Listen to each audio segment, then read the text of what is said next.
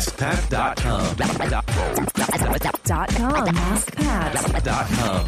What's up, everybody? I don't know why I did that, but thank you so much for joining me today. This is episode 269 of Ask Pat. I appreciate you. As always, I'm here to help you by answering your online business questions 5 days a week. And we have another great question today from Jeff. That was all one breath. And before we get to today's question from Jeff, I do want to thank today's sponsor, which is aweber.com. Today's question is about email lists and open rates, so it's quite fitting that today's sponsor is Aweber, the email service provider that I use to help collect email addresses and send out broadcast emails and autoresponder emails, which is super cool. And they make it easy for you to put web forms on your web page to collect those email addresses, and not just email addresses, but names and any other sort of inputs that you'd like as well.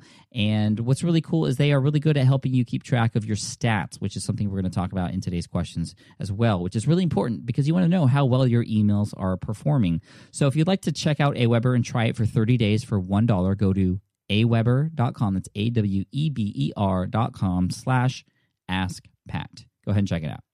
Awesome. Let's get to today's question from Jeff. Hi, Pat. My name is Jeff, and you inspired me about 2.5 years ago to set up a website called Home Repair Tutor. Everything's going awesome. We get about 100,000 unique visitors every single month. The YouTube channel is taking off. And my question to you is this.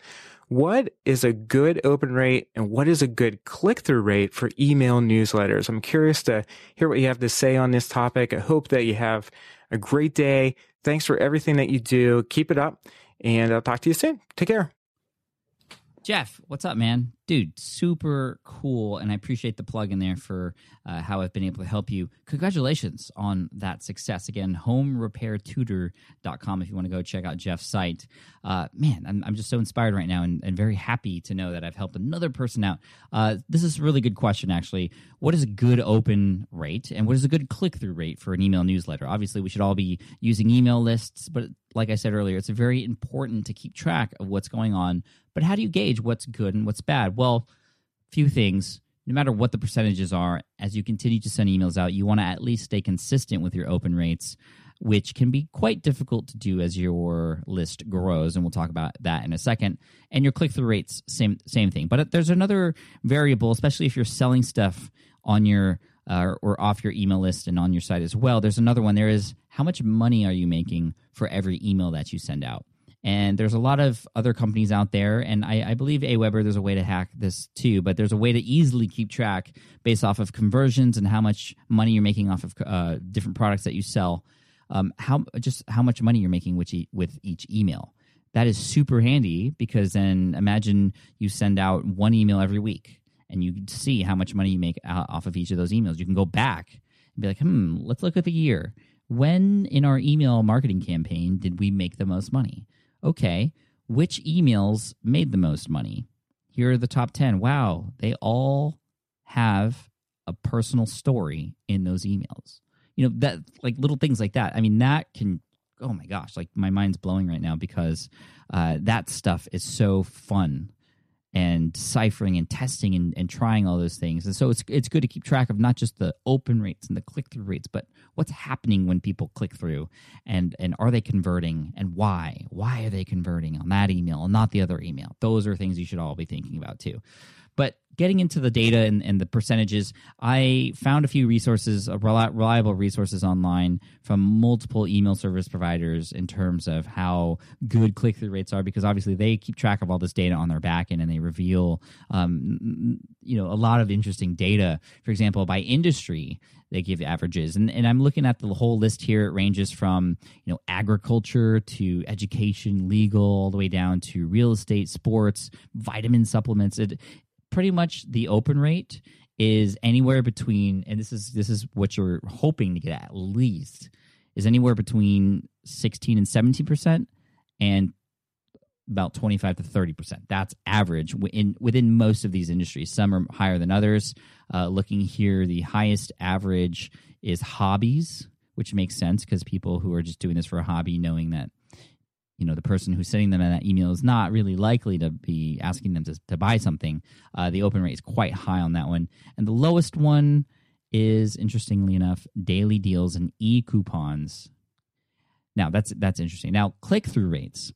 and I'm looking at the same resource here, and this is through all these different industries, I see percentages in the 1.5 to the 6.5% range. And that's very low when you think about it, but a certain amount of people are going to open that email. And within those certain amount of people who are opening the email, only a certain amount of those are going to click through. So that's why the percentage is quite low.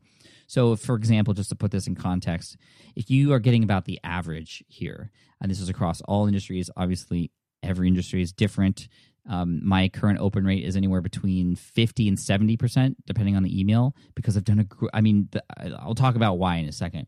But let's say you have 1,000 people on your email list. You can imagine 250 of those people to open it, and then a click-through rate in the anywhere between 1 and 6% based off of that. So it's quite low when you think about it, but the emails are still extremely powerful, and like I said, you can have a higher percentage. This is just the average, and I'm hoping you're doing things to increase those open rates and percentage rates.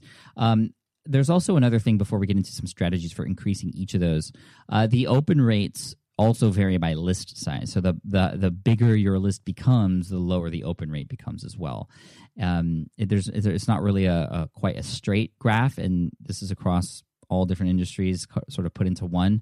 But you might expect that if you have an email list of about 1,000, now I had mentioned that 1,000 earlier, and so I didn't take this into account, but when you have about 1,000 people on your email list, you can expect, based off of, again, just these stats that these websites are sharing, anywhere between 60 and 90% open rate. So that sounds a lot better, obviously. But then when you get above 50,000, then you get into the 10 to 15 to 20% range, and then there's the in-between. And so as your list grows, your open rate will go down as well. But again, that's why it's important just to know how much money you're making off of these email lists if you are selling stuff. If it's not that, then you have to be gauging something else. Like, I hope there's a purpose for you having this email list, and it's not just to send emails, but there's some sort of action that people are taking that you can hopefully track. In order to increase the open rates, there's a number of different things you can do. Some quite obvious, some maybe not so. But the first one is you want to have a good subject line. Obviously, people see the subject line. It's mixed in with all their other emails, so they have to find it and be curious about it. So you're going to have to work on it. And that's why testing, which you can do on Aweber, you can split test, and I believe you can do this in other email service providers too. Split test headlines. Learn what works for your audience and do more of that. Learn what doesn't work for your audience and do less of that. Then also, beyond that, you want to make sure that it's sent at the right times as well. If you send an email at 2 a.m. Or it gets into person's inbox at 2 a.m., they are more likely to miss it because other emails will come in and it'll be pushed down. If you send it out when, for example, I send out most of my emails at 6 a.m. Pacific, which is 9 a.m. Eastern time, which means that when people are getting into work, this is hypothetically speaking, but I mean, it's essentially true. When people are getting into work, they're checking their email, and mine will hopefully be close to the top there if they're checking their email at work. And if they're just waking up on the West Coast, they're also checking their email at the same time. So 6 o'clock Pacific, 9 o'clock Eastern. Again, you want to test and make sure that you discover what works for you and your audience as well. Now, another thing that I love to do, this is less obvious, but it's more obvious once you hear it, obviously. I say obvious a lot, apparently. The very first email they get after they subscribe, after they click the confirmation email if it's double opt-in to verify their email, the very first legit email they get from you should be mind-blowing. Should be the best tip you have, or just something, a surprise, something that makes them say, wow, so glad I subscribed to this list. I'm never getting off, and I'm going to open that next email the moment it comes in my inbox. That's what you want them to say. So share your best tip, and to take that even further, make it a quick win. Make it something that you can share with your audience that when they do that thing that you tell them to do, they get an instant result. This goes into psychology. Charles Duhigg, The Power of Habit, talks all about the power of these small wins. And so take that, use that power and that innate sort of thing in the human brain to just love people or love things that give them these small rewards. And you can be that. And so give them a small reward right at the beginning, a quick win. to prove that that's exactly what they should do, and they should be crazy if they don't open any of your further emails. So that's how you can sort of prime and train your audience to make sure that when you do send an email, that they open it. Now, another thing you could do to increase click-through rates, and there's a couple tips here. One is when you put a link in your emails. Email on a mobile phone is completely different. Not completely different, but it's a different experience, obviously, than viewing it through a desktop. And you might be surprised to hear that, maybe not surprised at all, because you probably do it. A lot of people, and I would say even most people, are checking their email on their mobile phone on the go. And so if you have a little link in the middle of a paragraph that's just, you hyperlink the word here to go somewhere, it's not going to really help you very much because A, it's smaller on a mobile phone and people might not find it. B, it might be mixed with other links, or it's just so small that people have fat thumbs or they misclick with their finger and they're not getting it. So what I always do with my links to make sure I get the highest click-through rate possible is I put a link in its own line, and I typically write out the whole URL. I don't hyperlink a word because I would much rather have more real estate be clickable. So I type the whole URL and I make that whole URL clickable. And before that, I say, with a call to action, which is another tip, click here to get this, or click the link right below to go to whatever it is I'm talking about.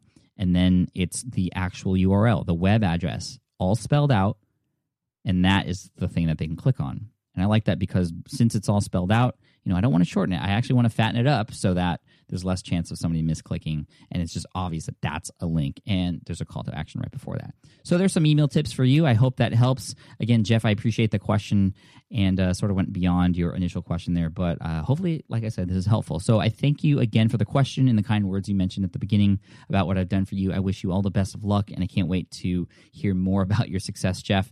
For those of you listening, if you have a question you'd like potentially featured here on the show, just like Jeff, who is going to get an Ask Pat t-shirt sent to him for having his question featured, all you have to do is go to askpat.com, and you can ask it right there on that page. I also want to thank today's sponsor, which is aweber.com, the email service provider that I've been using for years now. And I love them because their customer service is great, the product is great, and I've just really enjoyed being able to use not just their broadcast tool, but their autoresponder tool as well. And it just makes going into those lists and filtering and cleaning them out really easily too. And you can get it for 30 days for $1. All you have to do is go to aweber.com/askpat. Thanks so much. I hope you have an amazing weekend. And I'm going to end with a quote today from William Crawford. He says, "Being a student is easy. Learning required actual work." Cheers, take care, and I'll see you in the next episode of Ask Pat. Peace. Hey there, thank you for listening to Ask Pat 2.0. Now, you might have noticed that we haven't published a new episode in a while, and that is because in 2023, after 1,269 episodes, we decided to sunset the show. For now, at least. In this way, we can focus our energy and efforts on our other podcasts and other projects. That being said, all 1,269 episodes are still live and downloadable, and the published dates may be old, but there are still a ton of questions I've answered on the show and people I've coached. Those episodes are just as valuable as they were back then. So you can also visit smartpassiveincome.com/askpat to dig through the archives. Plus, there's a search tool on the website that lets you search across our podcasts and blog. And of course, the Smart Passive Income podcast is still live and energetic and awesome and publishing twice a week. So make sure you're subscribed there so we can still continue this conversation. And we have some of the foremost experts and thought leaders in entrepreneurship on the show every single week, so you definitely don't want to miss it. Again, check it out. It's the Smart Passive Income podcast. Just find it wherever you're listening to this podcast. You can find it there as well. Thank you again for listening in, and I'll catch you in the next one. Cheers.